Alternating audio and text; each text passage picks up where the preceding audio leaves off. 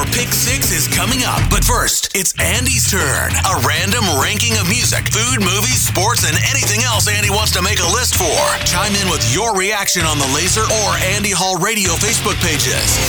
It's Andy Hall's Pick 6 on Laser 103.3. Today is July 20, a day we celebrate the birth of a legend and the tragic passing of another. The late, great Chris Cornell, born on this day in 1964, would have been 58 years old today. Chester Bennington passed away unexpectedly on this day 5 years ago in 2017. Hard to believe it's been that long. Today, in honor of the fallen frontmen, in no particular order, I'm giving you my Pick 6 songs featuring Chris and Chester, 3 each. First for Chris, and right up front, I'm going with an Audioslave song from the band's self-titled debut, I Am the Highway. Never mind this list, I'd put this song right up there with my all-time favorites. As bombastic as Cornell could be vocally, I think some of his most memorable stuff are the more understated and laid-back vibes like you got on this song. My second choice is a Soundgarden classic, The Day I Tried to Live. This one shows Cornell's range in its entirety, the incredible power he had, whether he was crooning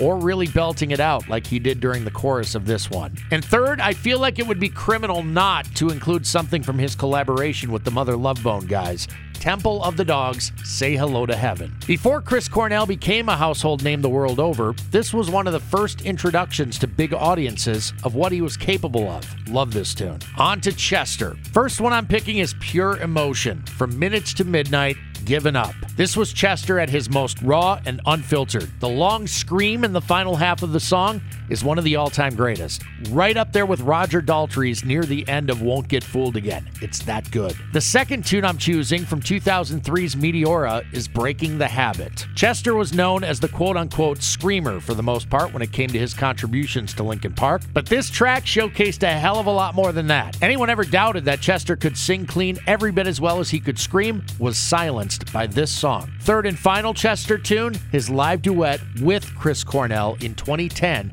as the two teamed up for Temple of the Dogs' Hunger Strike. A fitting choice, I think. If you've never seen or heard this, grab a box of Kleenex and have at it. You'll thank me later. Bittersweet day for sure. Love to hear your thoughts on my lists today and what songs you'd choose. That was Andy Hall's Pick 6. Looking for your thoughts and opinions on the Laser or Andy Hall Radio Facebook pages. Stay tuned. Your Pick 6 is coming at the top of the hour on Laser 103.3.